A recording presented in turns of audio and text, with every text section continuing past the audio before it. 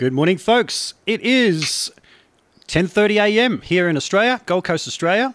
I'm having a good day because my coffee mug always says so. No bad days. And how can you have a bad day with that? And a nice cup of coffee. But what would be even better if my doorbell rang? There it is. I wonder who that is. Ladies and gentlemen, none other than Mr. Oz Noy. Hey, Oz, how are you, buddy? Hey, how you doing?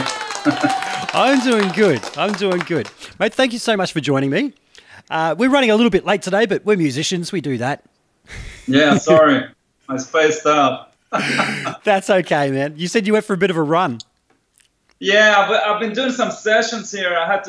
I did some recordings here.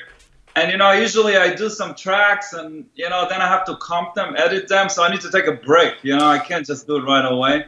So I do a bunch of recordings, then I either go out for a run or do something. So I just spaced out. I was like, I may go for a run and come back and finish it. Then, That's okay, mate. For a second, I thought you'd forgotten about me, but we're here. Swim. I'm going to start where I always start with people, and that's asking them. Hold on 1 second. Yeah. I got to say something. The ADA and the Marshall behind you, I grew up playing those things. I love those things. I grew up having those two preamps forever when I was in Israel. Yeah. I love those things. I like to get those back again just for the fuck of it. Yeah, totally. So I was always an ADA guy myself, all through the 90s. Yeah, I used to have ADA forever. Yeah. And I got that recently. I did a jingle for somebody. I do jingles and things. And as a contra deal, I knew they had one. I said, hey, I'll fucking have your ADA. Yeah. I tell you what, man, I've played a lot of really nice amplifiers since then, and it's not what I remembered it to be. It's not. No, there's a scratchiness about it. And I always wanted to compare it to the Marshall JMP1, and I borrowed that off a friend just recently, and I'm thinking I like that. I've got over here, right beside it, an Angle cab loader. These things are really cool. So that's pretty cool. Wow, that's pretty cool. Yeah, that's an impulse response. Cabinets thing, yeah. Yeah, so between the two of those, just for direct recording, it's been great. And I might build a little live rig out of the two of those. So do you like the Marshall better than the ADA? I'm going to have to do a really extensive test, and I'm going to. I'm going to do a video comparing the two of them. That's the version 1 ADA. I think mine was they had a version 2, which was... that's the good one. The 1 is the one to have. It is the one. That they came out with an MP2. That's not what I'm talking about. These came out in several versions. This is the very first version. They came out with one, like a version 1.2 or something, that was a little bit quieter. And just the access, there's a little dip switch on the top. Did yours have a switch on the top to change between live? You don't remember? Yeah, maybe. Yeah. I'm dying to get one to hear how it sounds now. I'm really curious. Yeah, well, I'll tell you what, man. Subscribe to my YouTube channel, and you will see a comparison of the two very soon. Wow.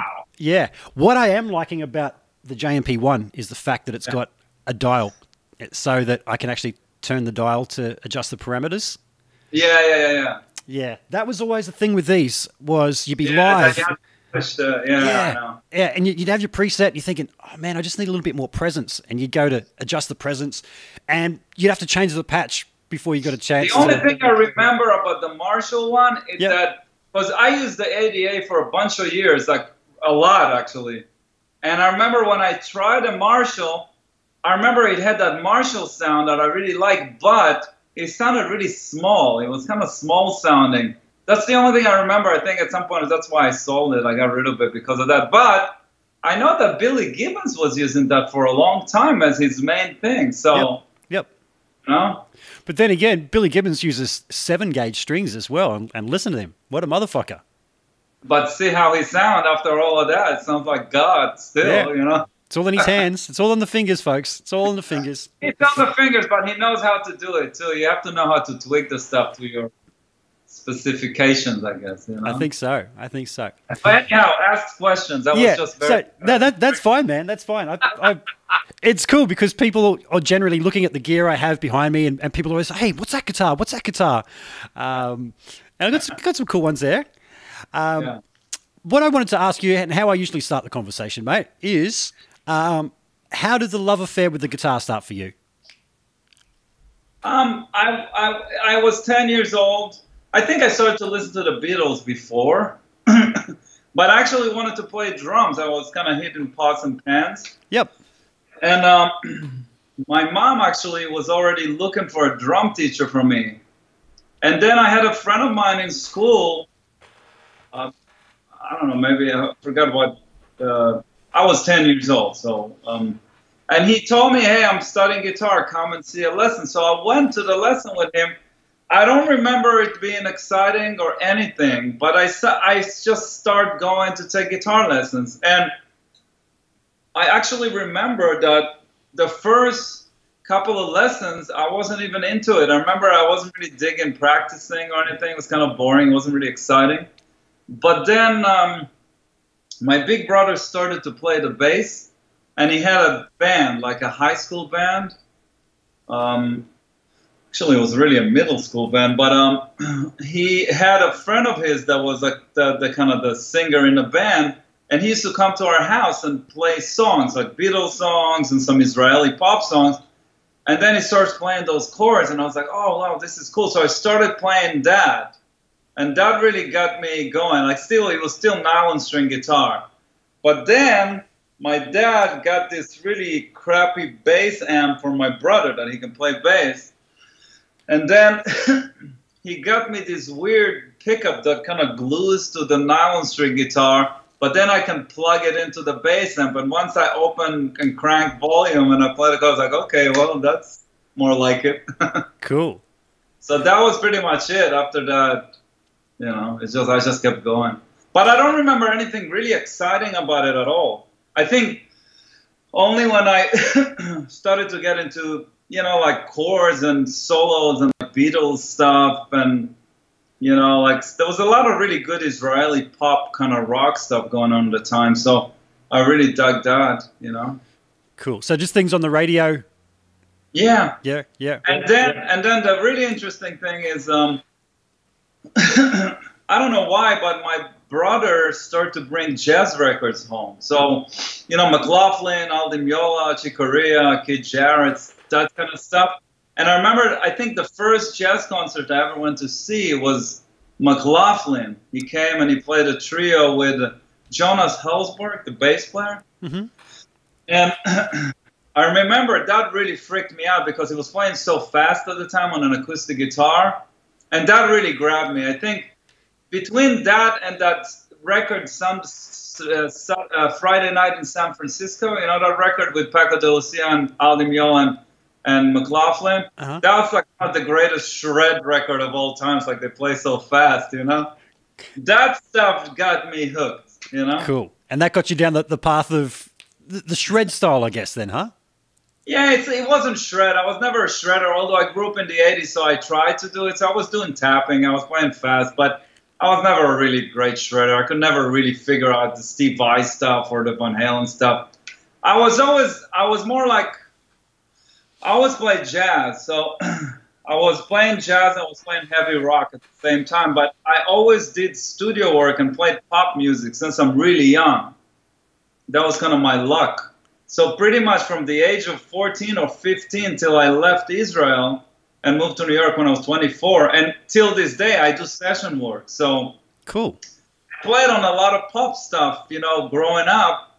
So it was great to have the chops, you know what I mean, to play rock and all that stuff. But I was always into the studio kind of, you know, thing. So although I grew up in the 80s, I tried to have the 80s sound with the whole thing. But my luck was that I was able to do recording session and play with pop singers in Israel, like some big pop stars, you know. Nice, nice. Yeah.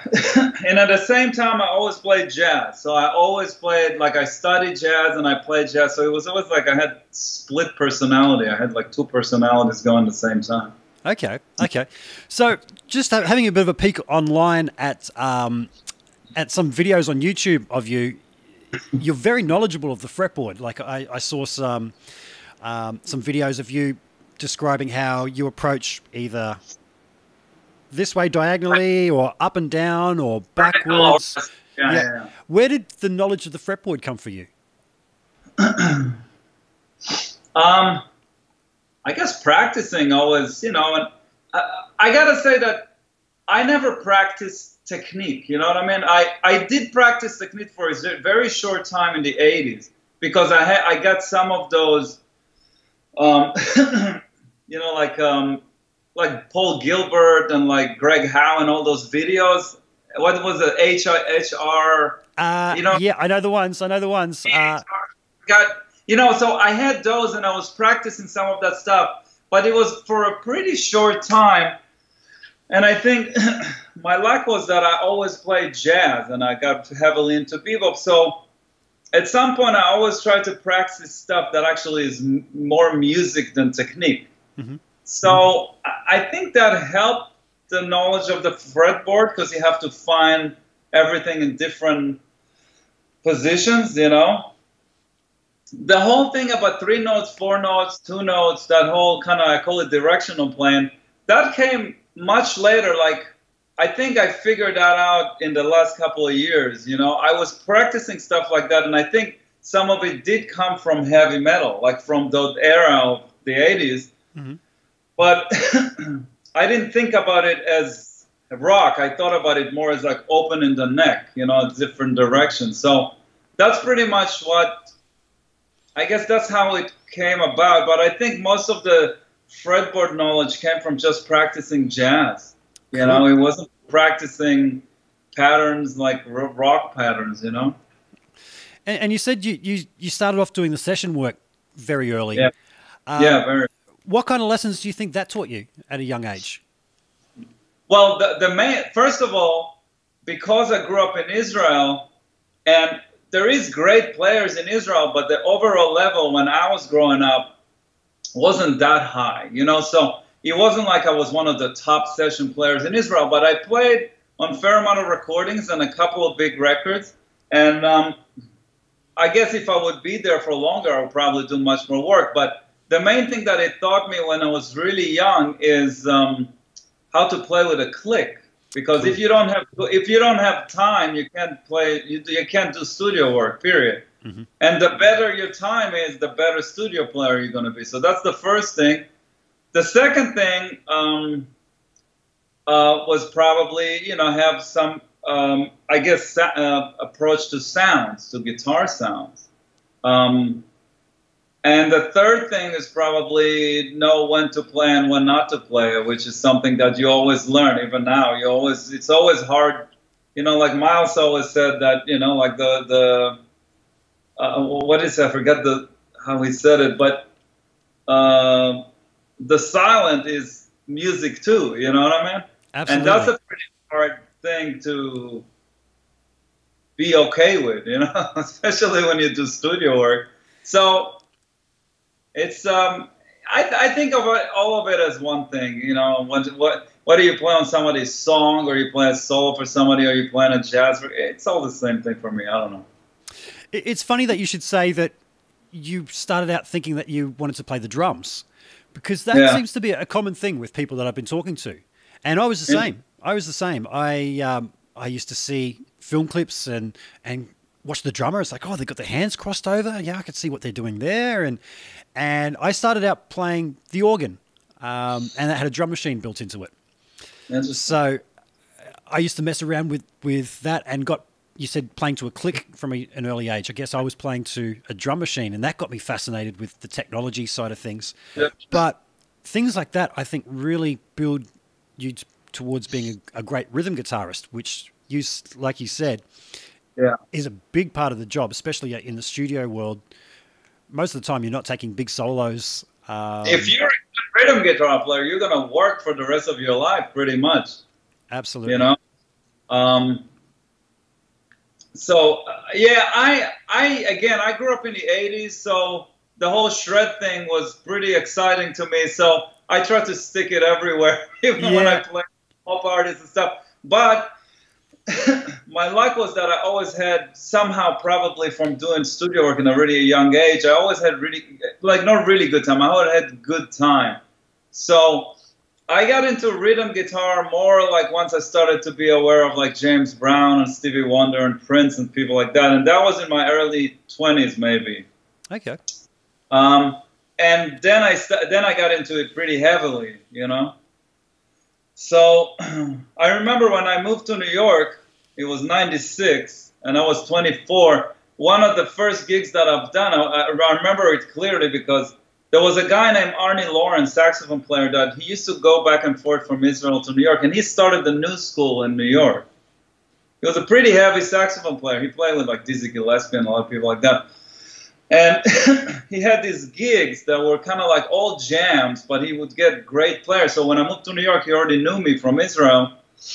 And he called me to do this one gig. And I remember I was going to the gig, and the drummer on that gig was Aaron Comes. He's the drummer for the Spin Doctors. Oh, cool. And he's a really great drummer. So I remember we played a set. And at the end of the set, he goes like, man, you got really good time. You play really good rhythm.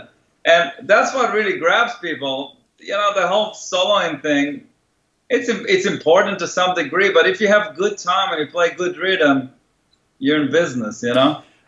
Absolutely, absolutely. And I think even after that, there's a bunch of, I think that really grabs a lot of people's attention. If you play really good rhythm guitar, you know, at some point, look, when you do studio work or you do pop gigs and stuff, rhythm guitar is the most essential thing, really. Like the soloing is really secondary, you know?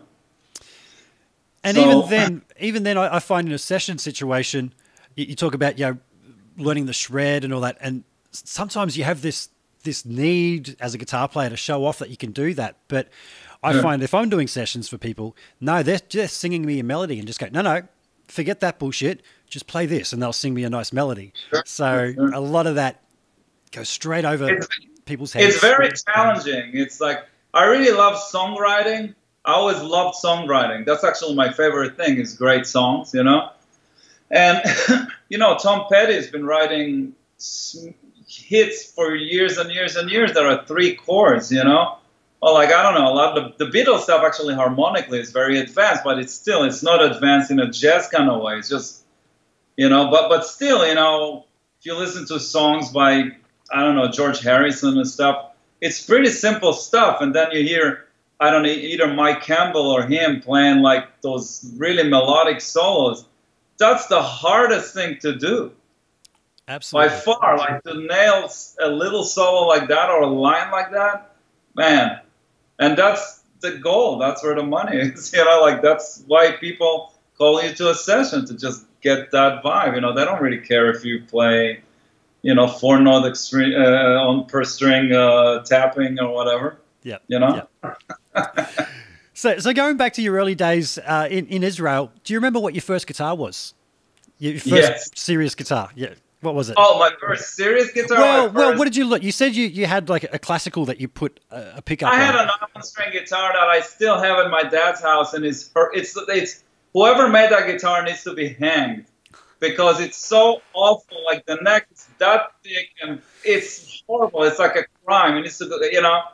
And I started on it as a kid, so I don't even know how I barred the chords. It's like the worst neck I've ever played, and my dad still has it in the house, you know. So that was the first guitar, and then I got some kind of copy of a Les Paul that one time I did a gig at a high school with some friends, and it fell and completely broke to pieces, you know. After that, you know, the first real guitar that I had was a Ibanez, one of those Roadstars, you know, with 2 humbuckers. Yep. So that was the first one, and then after that I got a Charvel. That was a big deal, like you know what I mean? That was when the Charvel thing was big. I remember Tina Turner at the time was the biggest thing, and her guitar player used to play a Charvel. Yeah. It was a great guitar player. I don't know his name, and I was like, oh man, this is the thing, you know? Did it have a pointy headstock? Yeah. It did? Yeah. Yeah, it was the Charvels from the 80s, you know, from that time. That was you know, that was the guitar. Yeah. You know, actually, something really interesting is I have two childhood friends of mine in Israel that each of them has that one of those guitars. One has my Ibanez and one has my Charvel. Cool. Yeah. I'm not really in touch with them, but a couple of years ago, they sent me a photo of both of those guitars because they're still friends. And every time I go to Israel, I try to meet them, but it never happens because I want to see the guitars again, you know? Yep, absolutely. That's so cool. And what about amps? What did you play through as an amp back then? Ooh, that was rough. Ooh. I think, let me think about this. I think there was some Roland Cube keyboard amp that was around at the time somehow from, I don't remember how. The silver one? Was it a silver one? Yeah, the silver one. Yeah, the silver one. That was my first amp experience. In the high school that I went to had one of those, and I was playing through that. So no distortion, just clean with a bit of reverb. Yeah. That was my introduction too. I don't remember reverb or anything. So that was that, and then I got it somehow. There's those Yamaha amps that are all plastic, Yamaha XL something, horrendous sounding amp. So I had all those different versions. Like I had a small one, a bigger one, another big one. And those I played for a long time. But those were like amps that were like for home or for little gigs. Once I got more professional and had to go do real gigs, then I got my first real amp was the Laney Head. Nice.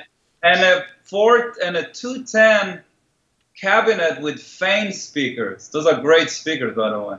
Okay. That was the first thing, and after that I bought an ADA, and I used the power amp of the Laney, and after that I started to buy, like those stereo power amps and used the ADA with that, and then I used the Marshall with that, and then at some point I became an adult and I got a Marshall JCM 900. Mm-hmm. That was when I was already kind of doing some real professional work, I guess. And then I got a twin reverb with those black knobs. You know, they used to have red knobs and black knobs. Uh-huh. Actually, that one with the black knobs, I actually sent that one to New York. I had it in New York. Cool. Yeah. Cool. So those were the main amps that I used till I moved to New York. You know. It's funny you said you got a real amp, you got the Marshall. I can remember back in the day, back in the 90s, and I had my little ADA rig. I used to use a Quadraverb for effects for that. Oh, because I used Quadraverb too. Yeah, we had this very similar rigs. What power amp did you have? Ooh, my dream was to have the Boogie Stereo 9095, whatever it was. Yep. It was my dream, but it was so expensive to get that in Israel. It cost like a fortune. So I never was able to get it. I think I had some really crappy PV stereo amp, and then I had some other weird little things that all sounded like ass, really. Yeah. They sounded thin and not good at all. And then I had those EV speakers. My dream was to get a Triaxis and a stereo 95, like Boogie left and right, and those two Boogie cabinets. That was my dream. That was rig. The dream, yeah. Maybe now is the time to get that. I had a solid state power amp, Carver. I think I had a Carver for a minute. 150 watts a side, and I ran two Marshall quad boxes with that. They were the valve state boxes, but man, that was my rig all through the 90s. I had that thing. Wow, we had identical rigs. How about that? Here's what else I remember. I remember having Carvin for a minute. I had the Carvin preamp and power amp. Okay. Now, mine was a Carver, not Carvin. No, I know. I had that Carver. I know what that is. Yeah. You know what? Maybe I didn't. I can't remember. I remember it pretty clearly. I don't know if I think I had it for a minute. Yeah. So I loved that rig. It was just one little 4-unit rack space. Yeah, that's what I had. Same thing. Yeah, and just in an SKB case, so I could just take that with me everywhere. that was the rig of the day. And man, the only thing I didn't like, as I said before, was not being able to adjust things on the fly, having to go in and press menus and things. But apart from that, I had my sounds dialed, and it just MIDI all the way. Just press a button. None of this tap dancing. Yeah, I had the MIDI controller from the ADA. Yep. They were terrible. The buttons on those would just fuck up all the time. You're right. Yeah. It's so funny to talk about it. I haven't thought about it or talked about it since, I don't know. But they were all the rage. I can remember seeing them in all the magazines, and I talked about it. I remember that Paul Gilbert was a big ADA user, and you can hear it on a lot of those recordings. You just hear that ADA sound. I think it's ADA, at least from, it might be just a Marshall at the end of the day. But to me, some of that stuff really sounds like an ADA, especially when you listen to that instructional video of his. You can really hear that sound. You're like, oh, that's that ADA. Yeah, that stereo chorus is really good. No, the ADA stereo chorus is great, no? I want to go back to using a rack, and I want to get the Synergy rack. Are you aware of the Synergy with the modules? Yep. Yeah. I want to get one of those, but keep the ADA for the solid state clean with the analog chorus, because that is a beautiful sound.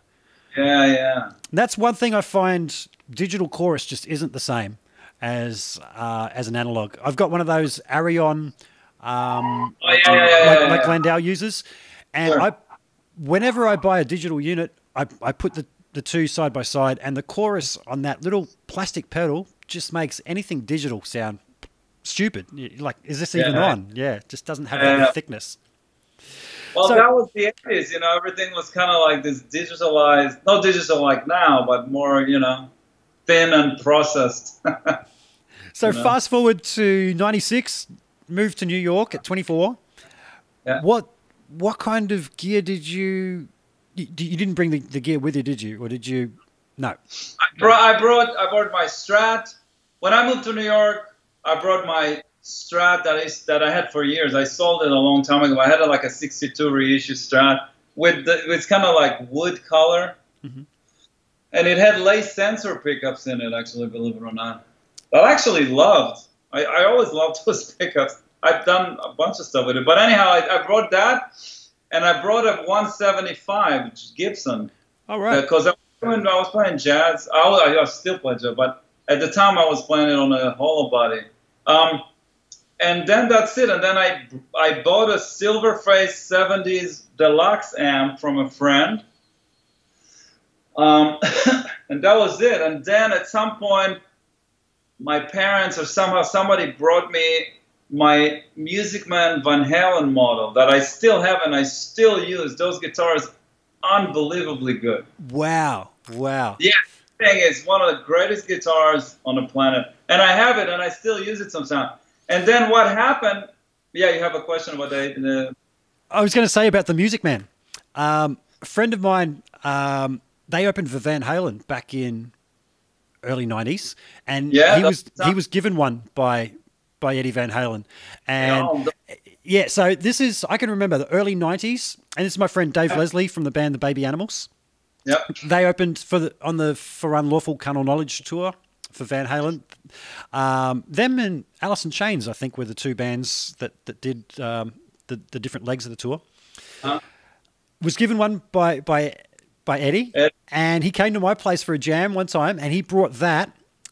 So it was a genuine Music Man from Eddie, and a Washburn N4 that was personally Nuno's as well, because the singer of his band was married to Nuno Bettencourt for many years. So there I was as a teenage kid, or late teens, sitting in my bedroom with one of my guitar idols at the time, with a genuine guitar that was given to him by Eddie Van Halen and another one by Nuno. And I was just like, this is fucking crazy. Is this for real? Actually, I remember when I bought the Music Man guitar, I was still in Israel, and I wanted to get a guitar on that kind of style. Yep. And I was trying to decide between the Nuno guitar, the Van Halen guitar, the Music Man guitar, and the Valiart Steve Lukather guitar. I had a Valiart.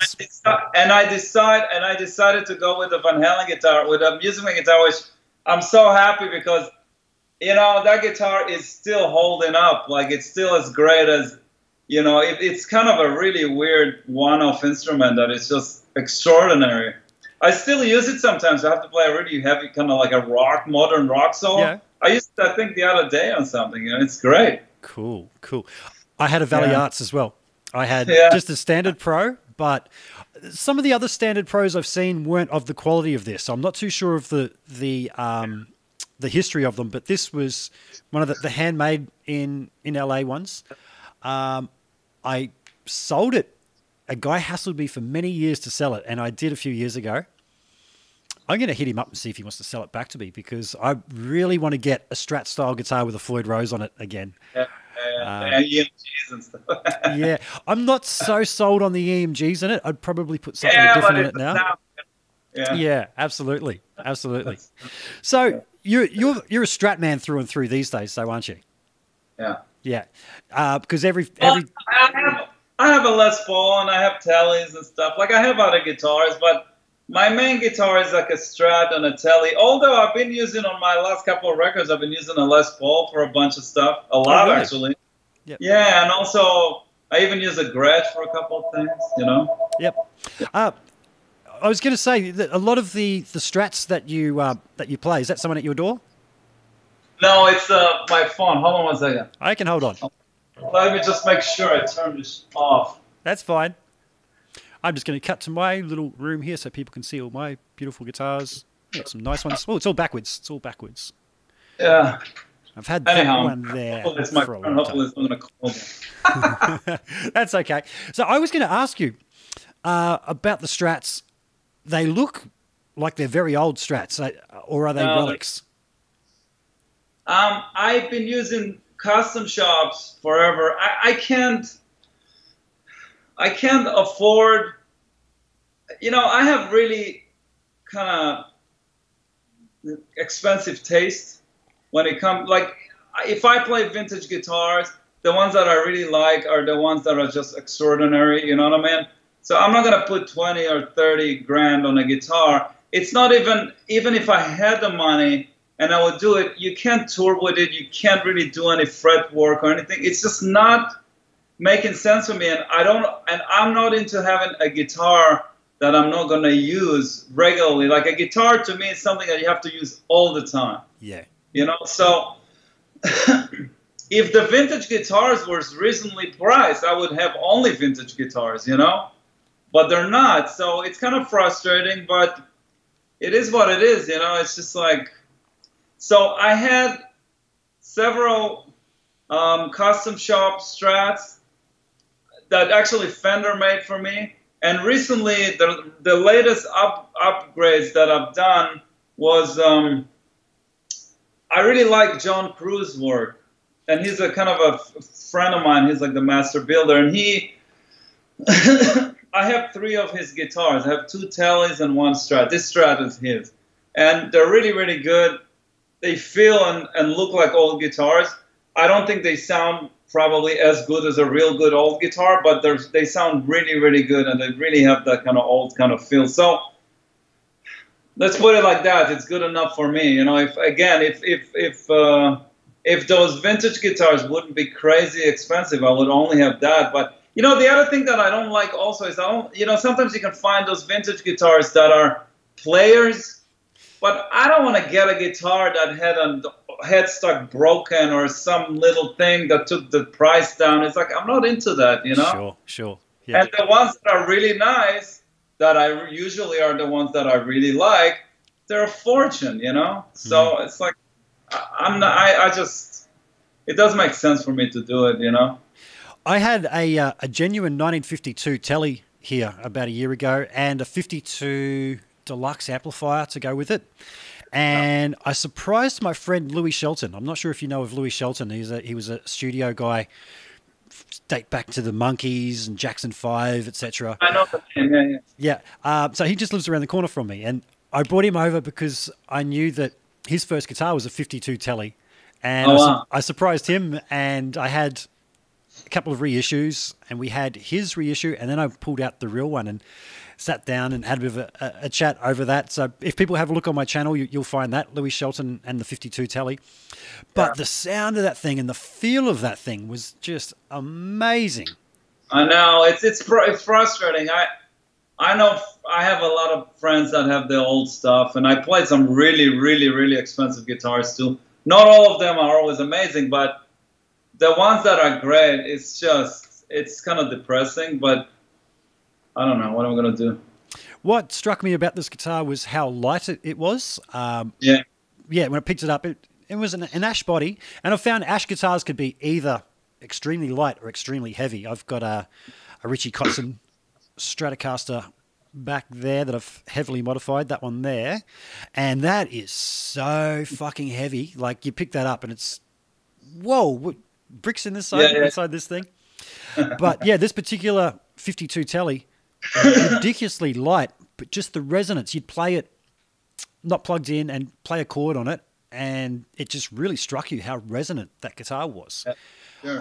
I don't know if they were doing something different back then, or whether the wood has aged in time. I don't know. I really don't know what it is. But there's a mojo there.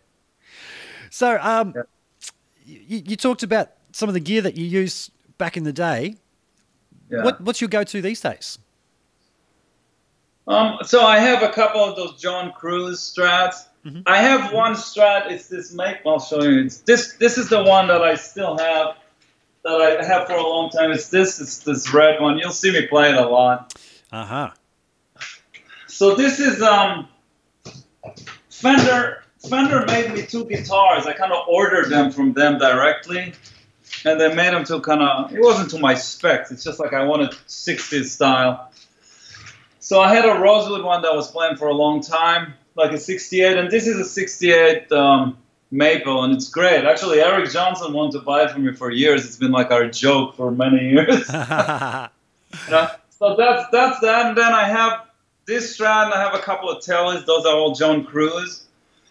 Then I have a Les Paul there. That's really great.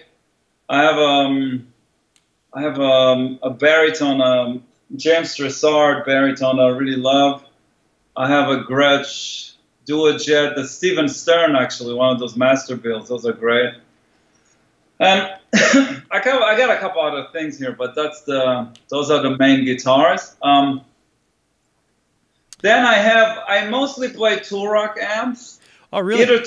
Either Turoks or Marshalls. So I have two old Marshalls, two Plexis. I have a 100 watt and a 50 watt Plexis. And then I have a lot of Turok amps, actually. Really? Really? Okay. Actually, the best thing I own in life is the Turok TS1 amp. Nice. Yeah, that thing is pretty extraordinary. So that's pretty much what I use. Fender amps. I have a twin head here for recording. I barely use it live, and I have I have like a Princeton or Deluxe and stuff. But most of what I use, if I tour or if I play live, unless it's a small gig, is Turok or Marshall. Okay. And I have pedals. Okay, as you tell me about your pedals, I'm just going to go quickly take a bio break, as they call it, because I drink way too much coffee before I do this. But I can still hear you. I'll be back in 30 seconds. So, about your pedals. What's that? I'm just going to go take a quick break while you tell us about your pedals. Oh, but I have tons of pedals. All right, you go. You talk away. I can still hear you. Yeah. I have so many pedals, but I have a couple of different pedal boards, but they're all kind of the same. There's certain things that I use on all of those pedal boards. So I have this ACRC Oz, it's called. It's like a pedal that they made for me, Exotic. So that's kind of one of my main booster pedals. Then I have a TS-808 with an Analog Man mod that I use all the time. And then I have a Vamaram Fuzz. It's called the Oz Fuzz that they made for me also. So those are the three major, how do you call it, like overdrives or distortion pedals. And then I use Line 6 for a lot of stuff. Like I used to use the M9 and M13, and before that I used the DL4. And now I use the HX effects that I kind of like, but I'm having a hard time with. And the rest of the stuff is just other stuff that, like I have a Leslie pedal from DSL that I use forever. Those are like the main things, and then other things on the side, you know?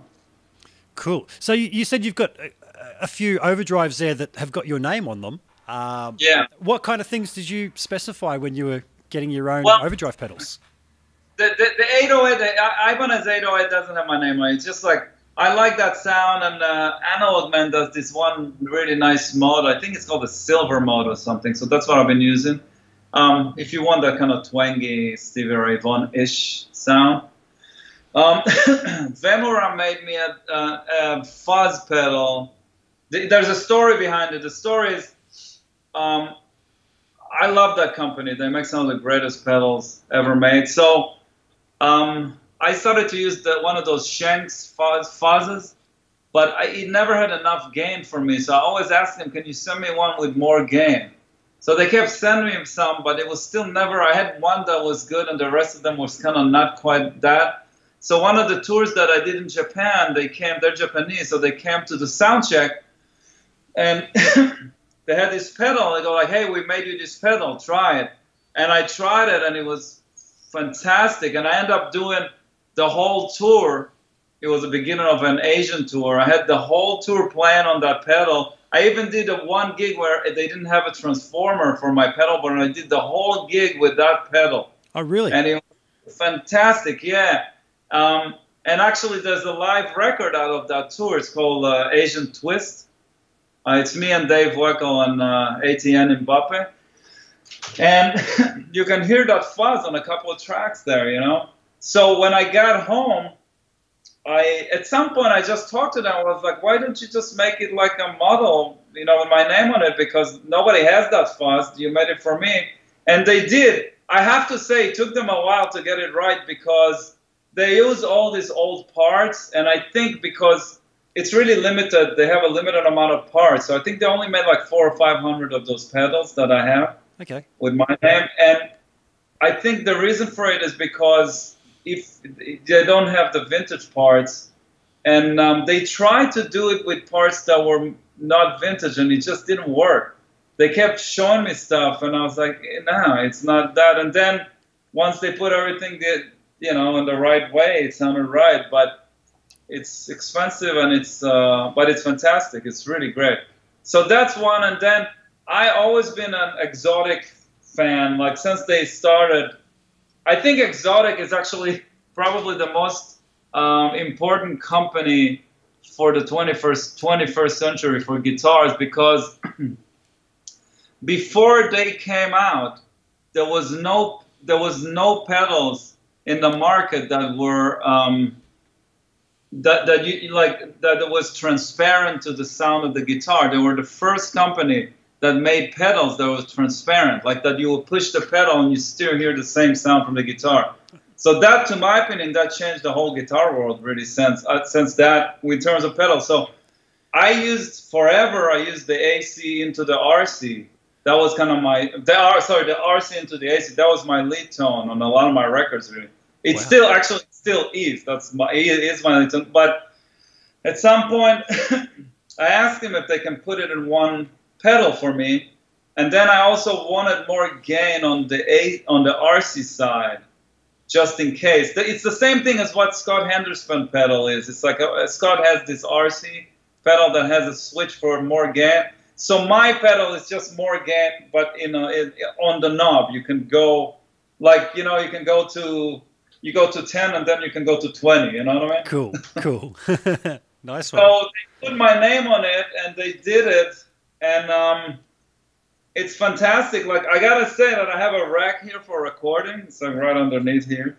Mm-hmm. And I used to have the RC and the AC here, the separate pedals, for years. And they sound great, but recently I was like, you know what, let me try to put my pedal instead, because I've been using that since it started. You know, I've been using it since on all my boards and stuff. And I put it, and to me it sounds better, because I think there's something about the way they did it, just sounds more pure, you know? Okay. So I really like that pedal. It's called AC RC Oz, whatever. Nice. I'll have to look up those. I got to say, Exotic makes some beautiful guitars as well, man. I've played some of their Stratocasters and just thought, I have one of the guitars. Yeah, I have one of the guitars. Here, I use it on some tours actually. I use it half a step down. It sounds really good. Yeah, cool. Now you said you got an HX effects as well, but you're not quite gelling with that, or you're having a hard time with it. The sound is great. Like the sounds are fantastic, but I'm having a hard time. I don't know. Like I'm just having a hard time getting into the. It's just a little uncomfortable for me to get into the programming part of it, you know. Uh-huh. And I had it for a while, and I work with it all the time, and it's fine, and it sounds great. But I don't know, the interface, you know, like when you have to get in and you touch certain things to get to the menus, I don't know. It's like it's not comfortable for me. I have to agree. I've got one just behind me. Can I see it? Oh, yeah. Over there, right beside. That's one. Right there. Yeah, you accidentally touch one of the buttons, and next thing, they're what were they called? The M13 and the M4s. And I used the M13 and the M9 for years and years and years. I love those things, but they're bugging. They have a bug with foot switches, with expression pedals. Oh, really? Sometimes and I've done so many tours with them, and I would start playing a show, and suddenly my expression pedals don't work. So I have to go down on the pedal and start fucking around with it. And I called them so many times. They sent me so many pedals. I probably had like 30 or 20 M9s and like I don't know how many M13s, because they at some point they break.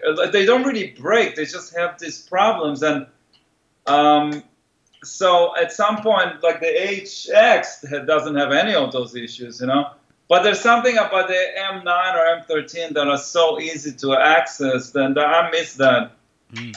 Well, on the box it says Bonehead Simple, and I got to agree, it is Bonehead Simple. Yeah, you know, when you're playing live, you know, usually try not to touch anything, just set it up and that's it. But when you do recording sessions, you need really fast access all the time to stuff. Yep. And I had it in my rack for a minute, and I had to take it out. It's just like it's not like the fact that you have to go into menus to access the parameters was just too much, you know, for me. Mm-hmm. I still use it live all the time, and I still sometimes, there's certain sounds I can only get from the Line 6, like there's nothing else I can get it except with that. So this is kind of like my box of tricks. So when I have to, I plug it in for basic stuff, like basic delays and stuff. I use like Strymon and stuff like that, because, or Boss pedals that are my favorite, really. Just because the access, they sound good, and the access is so easy and fast, you know? Yeah. Very opposite to us using the ADA and the Quadriverb back in the 90s, huh? Oh, my God. It was a nightmare. Absolutely. Now, Oz, I had a bit of a listen to your album last night. Is it called Schizophrenic? Schizophrenic? Schizophrenic. Man, the grooves on that album. Oh, that's an old album. That's from I don't know. That's like 5 or 6 albums ago, I think. Yeah. That was the first thing that came up on Spotify. Now, actually, somebody posted a link. When I posted a link to us doing this today, somebody posted a link to it, and I clicked on that, and I had a listen and just went, wow, just the groove. And man, so you've played with some serious cats over the years. Yeah. Who's the most standout musicians that you've played with to you? You know, I played with a lot of people, and I had a lot of people play on my records. I think, you know, I had a conversation about it with somebody yesterday. I don't play. I played with Vinnie Colaiuta on and off for years, and he played on a bunch of my records, and I've done very few live gigs with him, but I've done some. And I gotta say, and to some degree, that he's probably the best player I've ever played with. Yeah. Because he's a real genius, and he's on that level. He's on the kind of level on drums of what like Herbie Hancock or Chick Corea is on piano. And I never played with either of those guys, but so Vinny in a way is like the best player I ever played with. You know what I mean? It's hard for me to say. You know, like I play with Dave Weckl regularly, and I actually played the best with Weckl. I played better with Weckl than with Vinny. But Vinny is such an extreme talent. It's just so freaky. You know, it's like a whole other level than anything you're used to. It's really extraordinary. And in what way? What sets him apart from the other players? I can't even explain it. He's a genius, like a real genius. Not taken from the fact that Weckl is a genius too, or Steve Ferroni for the same, you know, conversation. Like, you know, like playing with Steve Ferroni, he plays 2 and 4, and it sounds like the greatest thing you ever heard in your life. Like, actually, the drummer that is most comfortable for me to play with is Steve Ferroni. It's like magical, you know? And he plays those really simple fills, doesn't have any chops, but there's a reason why he played with Tom Petty for like 20-something years, and he played on a gazillion records, you know? Yep. I love drummers. I can talk about drummers for a long time. And of course, Keith Carlock is one of my favorites, and also Anton Fig in New York. Those are great guys that I played with here for a bazillion years, you know? And then, of course, there's the jazz guys that I play with, like Jeff Tain Watts and, I don't know, Lenny White, Mike Clark, people like that. So, and then there's bass players. But with bass players, most of my bass players that I use in New York, or most of my records are Will Lee, and James Venus. Those are my 2 favorites. I use Jimmy Haslip on a lot of tours. He's great. I use Patitucci on a bunch of stuff. On my last 2 records, I used Patitucci. And I played a bunch of jazz with him, too. So, you know, and then I have all those guests on my records that I used to have Alan Toussaint play on my records, and he used to play with us live, too. I don't know. Chick Corea played on my record, and Chris Potter played on a bunch of stuff. I don't know. It's like I'm at this point where I don't, you know, I like to.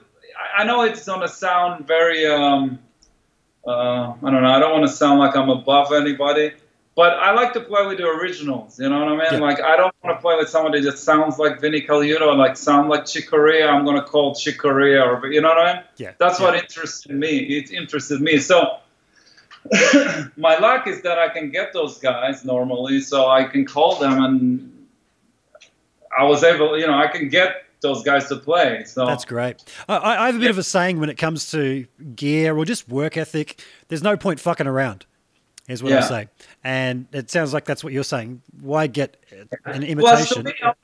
Plus, to me also, those guys kind of teach me and put me on a different level. You know, again, I've been playing with Dave Weckl for like over 10 years now, but playing with him is really a pretty intense experience, you know? Like I got used to it and we have a really strong thing going on, but it's pretty, you know, it's pretty intense, you know, and I like that. That's what gets me going, you know, like I have to be on my toes and I have to try to play as good as I can, you know? Cool. Who haven't you played with that you'd like to play with? I never played with Steve Gadd. I've known Gadd for a bunch of years, a really nice guy and everything. I never played with Gadd. You know, this is going to be pretty funny, but there's a bunch of jazz guys that are all New York guys or based kind of around the New York scene that I never able to play with. And I'm a huge fan of theirs, like Bill Stewart or like Brian Blade or like Eric Harland and you know, some of those guys, I call them to do stuff, but they're so busy, and I'm never able to play with those guys. You know, so those are more of the guys that I'm interested in playing with. You know, because I play with a lot of the other more like studio or like, you know, guys. I gotta think of who else. I don't know. Who else do I want to play with? I love to play with Marcus Miller. Yeah? Yeah, sure. Cool. I love to play with Herbie Hancock and Chick Corea, but, you know. Yeah. Wayne Shorter. Nice. Well, if any of those guys are watching, they might see the rerun of this and go, hey, Osnoy wants to play with me. Let's get in touch. I love Brett Melda. Brett Melda is also one of my... I'm more into the jazz guys. I gotta be honest, you know. So you said you're into the 90s, sorry, the 80s shred, etc. How did you get into the jazz side of things? Because that's something that's very foreign to me. I grew up. Well, here's the thing. I always studied jazz and was playing jazz. The 80s thing was a period. After the 80s shred thing, I moved on to like Stevie Ray Vaughan and blues and Jeff Beck and Eric Johnson and those kind of things. The 80s shred was just when I was growing up. It was so exciting on guitar, you know? Yeah. But that kind of went over pretty quick. Jazz was always there since I started, and then I got pretty deep into it, and I studied bebop, and I had a big jazz guitar, and I was a Wes Montgomery clone for many years. Not many years, for a couple of years, and then I started, you know, I'm totally into that. You know, I'm more of a jazz player than a rock player, or definitely not a blues player, but, you know. Yep. Yeah. How much guitar do you actually play when you're not doing sessions or playing with all these great players? Do you find much time to practice, or do you find you're just playing all the time with these guys and you don't need to practice? Well, it's a good question, because now with the whole Corona thing, everything's upside down. So it's weird. It's I thought that now I'll have a lot more time to practice, but it's still, I'm having a hard time to find time to actually get focused and practice. I do practice. Mostly recently I practice more classical guitar because I like that music, and I try to develop my finger picking. Cool. And then I do certain things, you know, but it's not consistent. I have plans to practice, and I have tons of stuff that I can practice, but it always kind of slips away. I don't know why, you know? Yeah, sure. And you've done a fair bit of teaching over the years too? I always teach. I don't teach like crazy, like a lot. I teach. People come to me pretty much from all over the world, and just kind of, they mostly take one lesson or a few. But it's been going on like that for years. You know, now when the whole Corona thing started, there was a whole online thing. Everybody suddenly wants online lessons. So I've done a lot of online lessons for a minute. Now it kind of slowed down. So I don't know. I just do it. You know, it's. I'm not one of those teachers that can keep you for like every week for, I don't know, for a year. I actually don't teach like that. I teach more concepts and ideas of how to practice. And, you know, it's really interesting, the teaching thing, because I say that 90% of the people that come to me are all in the same place where they want to play a certain way. They go, oh, we want to play like you, or you mix the jazz and the blues. But I don't really understand where it's really coming from and how to get there. And once I start showing them, I realize that their basic foundation is really weak. So I have to go back. And a lot of people just don't want to do the work. But it's just, there's no shortcuts in music, you know. So it's, I remember pretty clearly that like when people used to come to my house for a lesson, within like 5 minutes, I can tell if the guy's going to get it or not. Like if it's going to be able to stick or not, you know? Because some people don't want they don't want to do the work. They just want to have fun, you know? Mm-hmm. Which is fine with me. But for that, I don't know if I'm the right teacher for that. You know, I don't teach licks, you know? Sure. So I tend to agree with the not having to do lessons that go constantly. Like when I take a lesson with somebody, I'll get a bunch of information, and then I will process that for months, years even. I took an online lesson with a guy over here in Australia, James Norbert Ivanyi, and I had him as a guest. When was that? On Monday. And I said to him, I took one lesson with him about 2 years ago, and he taught me how he warms up in the morning, how he practices to get the dexterity in his fingers. And I learnt so much from that. And I still, when I pick up the guitar, will go through that routine, and it really improved my picking. If I had have gone weekly, I probably would have skipped over that and gone, okay, that was this week. Now we're moving on to something else. So I do get that, why people... You know, I got to say, there's a lot of things I can talk about when it comes to teaching, because the whole YouTube phenomenon, I think, completely fucked up everything in terms of teaching, because everybody and their mother wants to make a little quick money on YouTube. So they become teachers, and most of the stuff on YouTube is awful. It's just really bad information.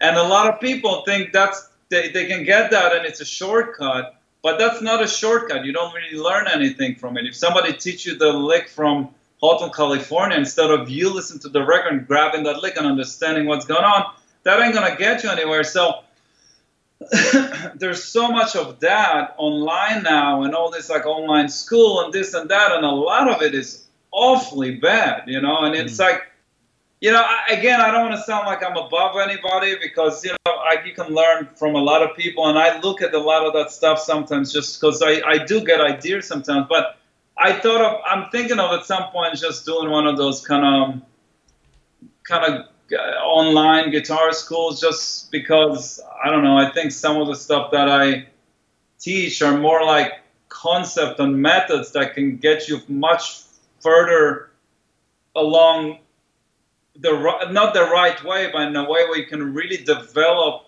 properly than all that crap that's on YouTube. So I don't know, I might do it at some point, just because it's like, it's pretty painful for me to see sometimes what's going on. And the other thing is, 90% of the students that come to me, 95%, they all do that stuff, and I go like, no, that ain't gonna work, you know. So it's like I see it in front of my face all the time.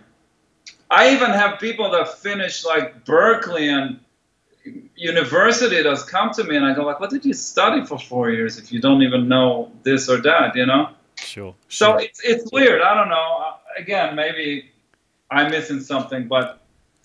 Now, you struck on something there when you said about listening to things yourself and working it out yourself.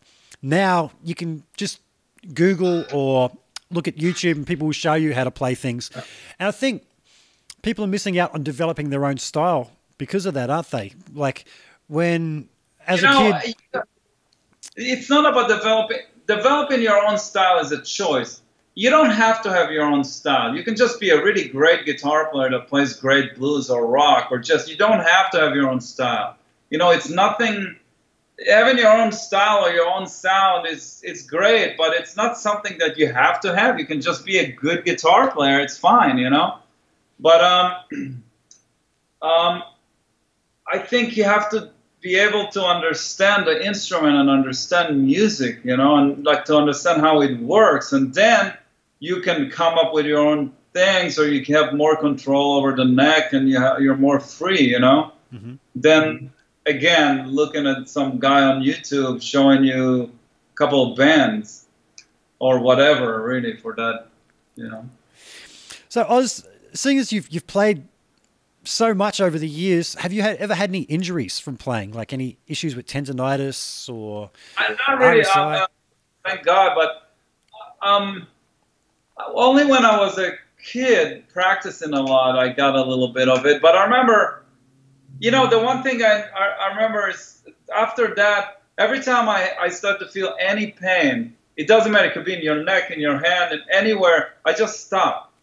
Yep. And that's it, because a lot of it happens from tense.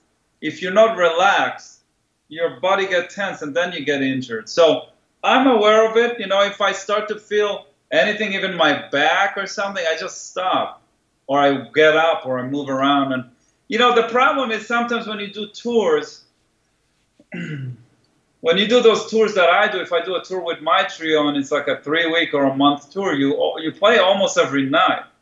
And that's a lot of playing. So you feel your hands after a while. So you just have to rest when you're not playing, and that's it. And then sometimes you have to just, when you finish the tour, you have to just rest for a minute.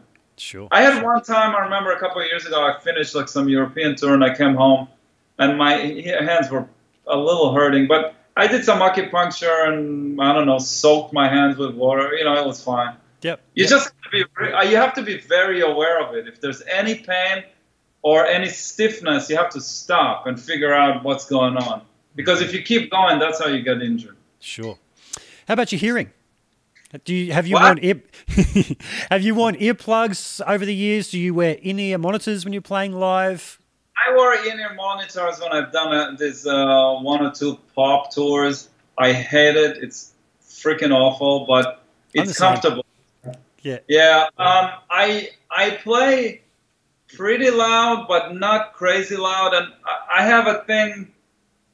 if it gets too loud, my ear starts to get freaked out, and then I know it's too loud, then I either turn down or I put earplugs. But I only put earplugs when I get to that point, because it's really hard to play with earplugs. It's like playing underwater, you know? Yeah, absolutely. I can relate to that.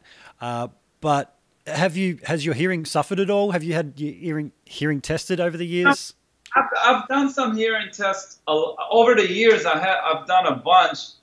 You know, it's. I think it went down as much as it goes down with anybody in the 21st century. You know what I mean? Like you lose some highs because things are loud and it's very brittle sounding.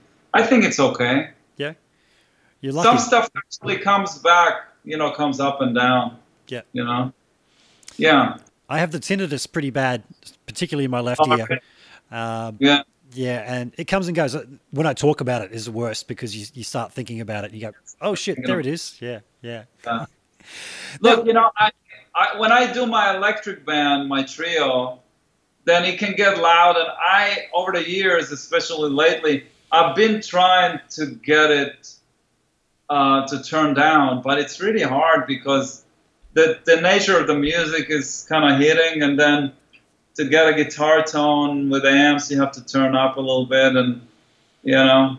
But I try to keep it reasonable, because if I don't, then I start suffering. So it's sure. You know. Yep. Now you said that the album that I mentioned I listened to last night was about 5 or 6 albums ago. How many albums do you have? Well, I have 9 solo albums and 1 album that is. The side project with actually the guy from Australia with Ray Thistlethwaite. So I have a band called Ozone Squeeze. It's kind of a side project with Ray, and that's 1 record that we did a couple of years ago. And then I have 9 solo albums. I have a 10 solo album that's coming out in a couple of months. So basically 10 albums. Okay, cool. Yeah, so I think Schizophrenic was number 4. Number 4. Okay. Now, you mentioned Ray Thistlethwaite. Yeah. He's known in Australia as the lead singer of Thirsty Merc, which is kind of a pop band. But what a lot of people don't realise is that all the guys in that band are amazing jazz musicians. Sure. And, yeah, if anyone was to look him up on YouTube, you'll find him playing jazz piano. Any of those guys in that band there. It's really surprising. Where's the best place that people can get your albums? I don't know, anywhere they can get music. Yeah. Do you sell them on your website or anything like that? I don't sell them. No, I sell, you know, like iTunes or all that kind of stuff, or Amazon, or Abstract Logic. Is most of my records are on Abstract Logic, so that's the record company. I'm not a big. They're on streaming too, but I'm a little. You know, that streaming thing is pretty messed up. So I have most of my record on streaming. Like if I release a new record, usually I don't release it on streaming right away. Okay. Because it's really messed up. It's like you put it on streaming, the next thing you know, it's on YouTube, and then it's like you made a free record for everybody to just, you know. But you can hear my records everywhere. Cool. You know, Apple Music, I don't know, Spotify, all that evil shit. It's amazing, isn't it? Like how little musicians see for their efforts now with the whole streaming service. It's a crime. It is, absolutely. And I've seen, you know, some pretty big names going to into the courts to bring up, hey, you know, I used to make this much. Now I've had 7 million streams and it barely pays the rent. It's a real problem. It's something that if there's not going to be a solution to that at some point soon, I think a lot of music would not be able to happen anymore. Like a lot of records would not be able to be recorded anymore, and it's just not going to happen like we used to. Well, when you look at modern music now, it's like people have one song on the radio and then they're gone. There's no such thing as artist development. They can't make enough money that, okay, I've had this hit song. Now I can sit at home and actually practice the art of writing a good fucking song.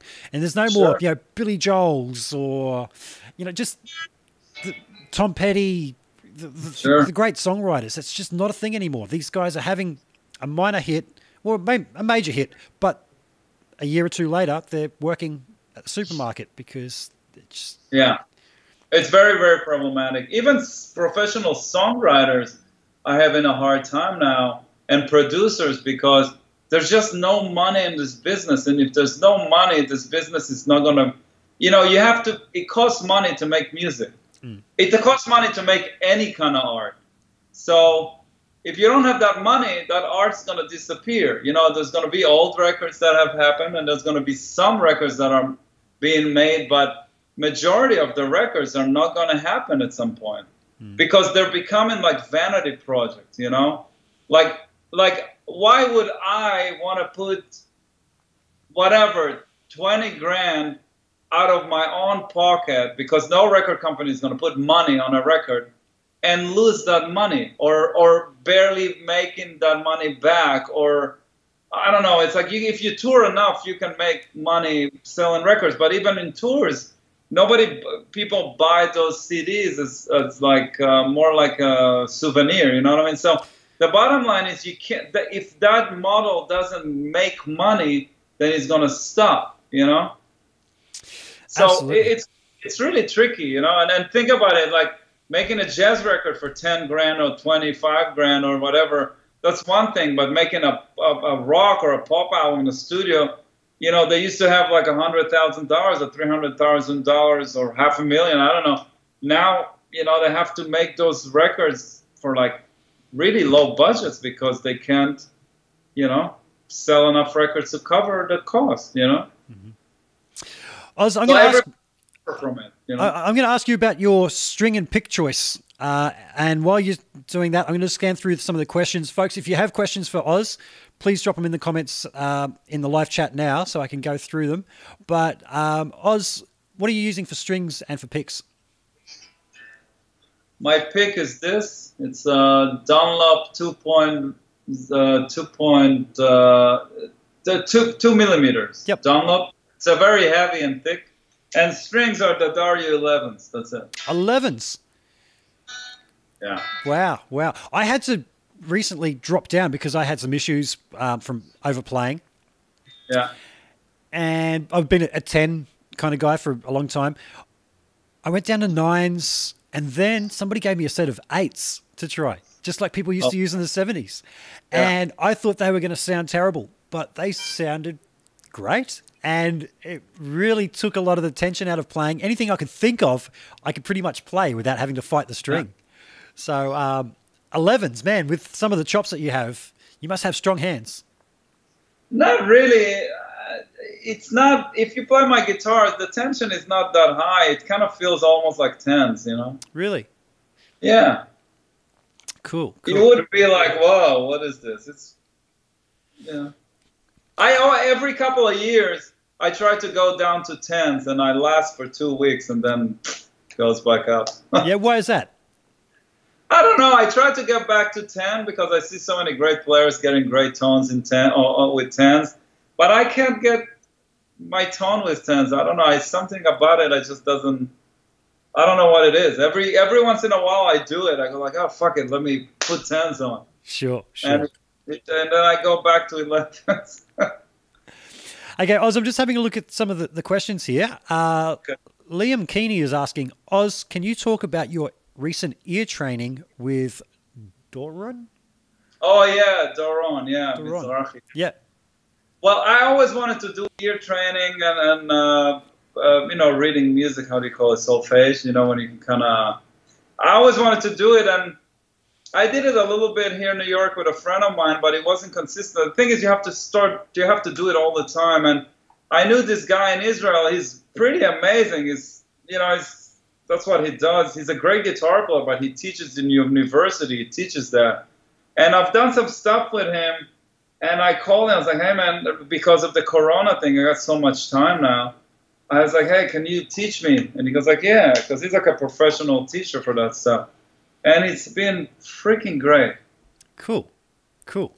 Really, really highly recommended to do. And is this pitch recognition or is this like frequency recognition? No, it's like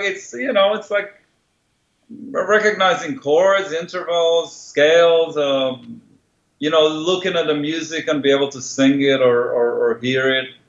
Awesome.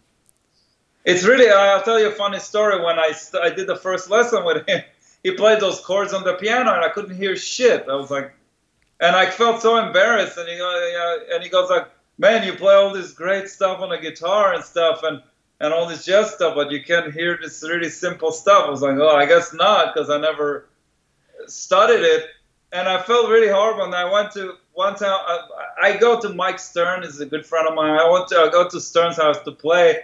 And I told him, I was like, hey, man, you know, I started to do this thing. And he played me all these chords, and I couldn't even hear the intervals and stuff. And Mike has an amazing ear. Like, he really hears stuff. You know, it's something that if you practice, it develops. And he told me a funny story. He told me that when he was playing with Miles Davis, one time Bill Evans was in a band, and Bill told Miles, like, Miles, check this shit out. And he played this really fancy chord, and he goes to Mike, to Stern, he goes like, hey, Mike, what are the notes on that chord? So Mike figure out all the notes, and Miles' response was like, who gives a shit? Classic. So Mike says, like, don't worry about it. You hear what you hear. It's cool, you know? Yeah, right. All right. Yeah. I've got another question here from Nicola. Oz, which funk guitar players would you recommend checking out? I would recommend checking out certain, like, you know, James Brown is the Bible of that stuff. Earth, Wind, and Fire is great stuff. Prince is a great rhythm guitar player, Jesus. But, you know, there's a lot of records from, like, this, you know, like some of those early Michael Jackson records where Prince produced this great rhythm guitar stuff, some Chaka Khan, you know. That's the stuff that I'm into. Cool. Rhythm guitar. And Cliff Gold wants to know, what's in the future for Oz musically? I'm releasing another record. It was supposed to release in April, and then we pushed it to September, and now it's going to probably come out in November. But that's all I have right now, and now everything kind of stopped. So I don't know. I'm just waiting for this shit to come back to some kind of normality, and then I'll be back doing stuff like everybody's waiting, really. Yeah. But I have a record that's been done for a while, so to me, I can't really do anything until it gets released, you know. It is interesting times. I've been making the most of it, mate, and just putting out some calls to people, see who's up for a chat. And sure. It's amazing who'll say yes if you ask nicely. And I want to thank you for taking the time and having a chat with me. It's been great. Folks, if you've got any more questions, I'm going to round things up now. So speak now or forever hold your peace. And I'm just going to say, folks, if you've been watching my Chit Chats with Git Cat series, thank you so much. A like, a subscribe, and a share would go a long way. So please do so. And thanks. Let's all thank Oz for his time. And I will see you guys next time. Thank you again, Oz. Thank you. Okay. Bye, folks.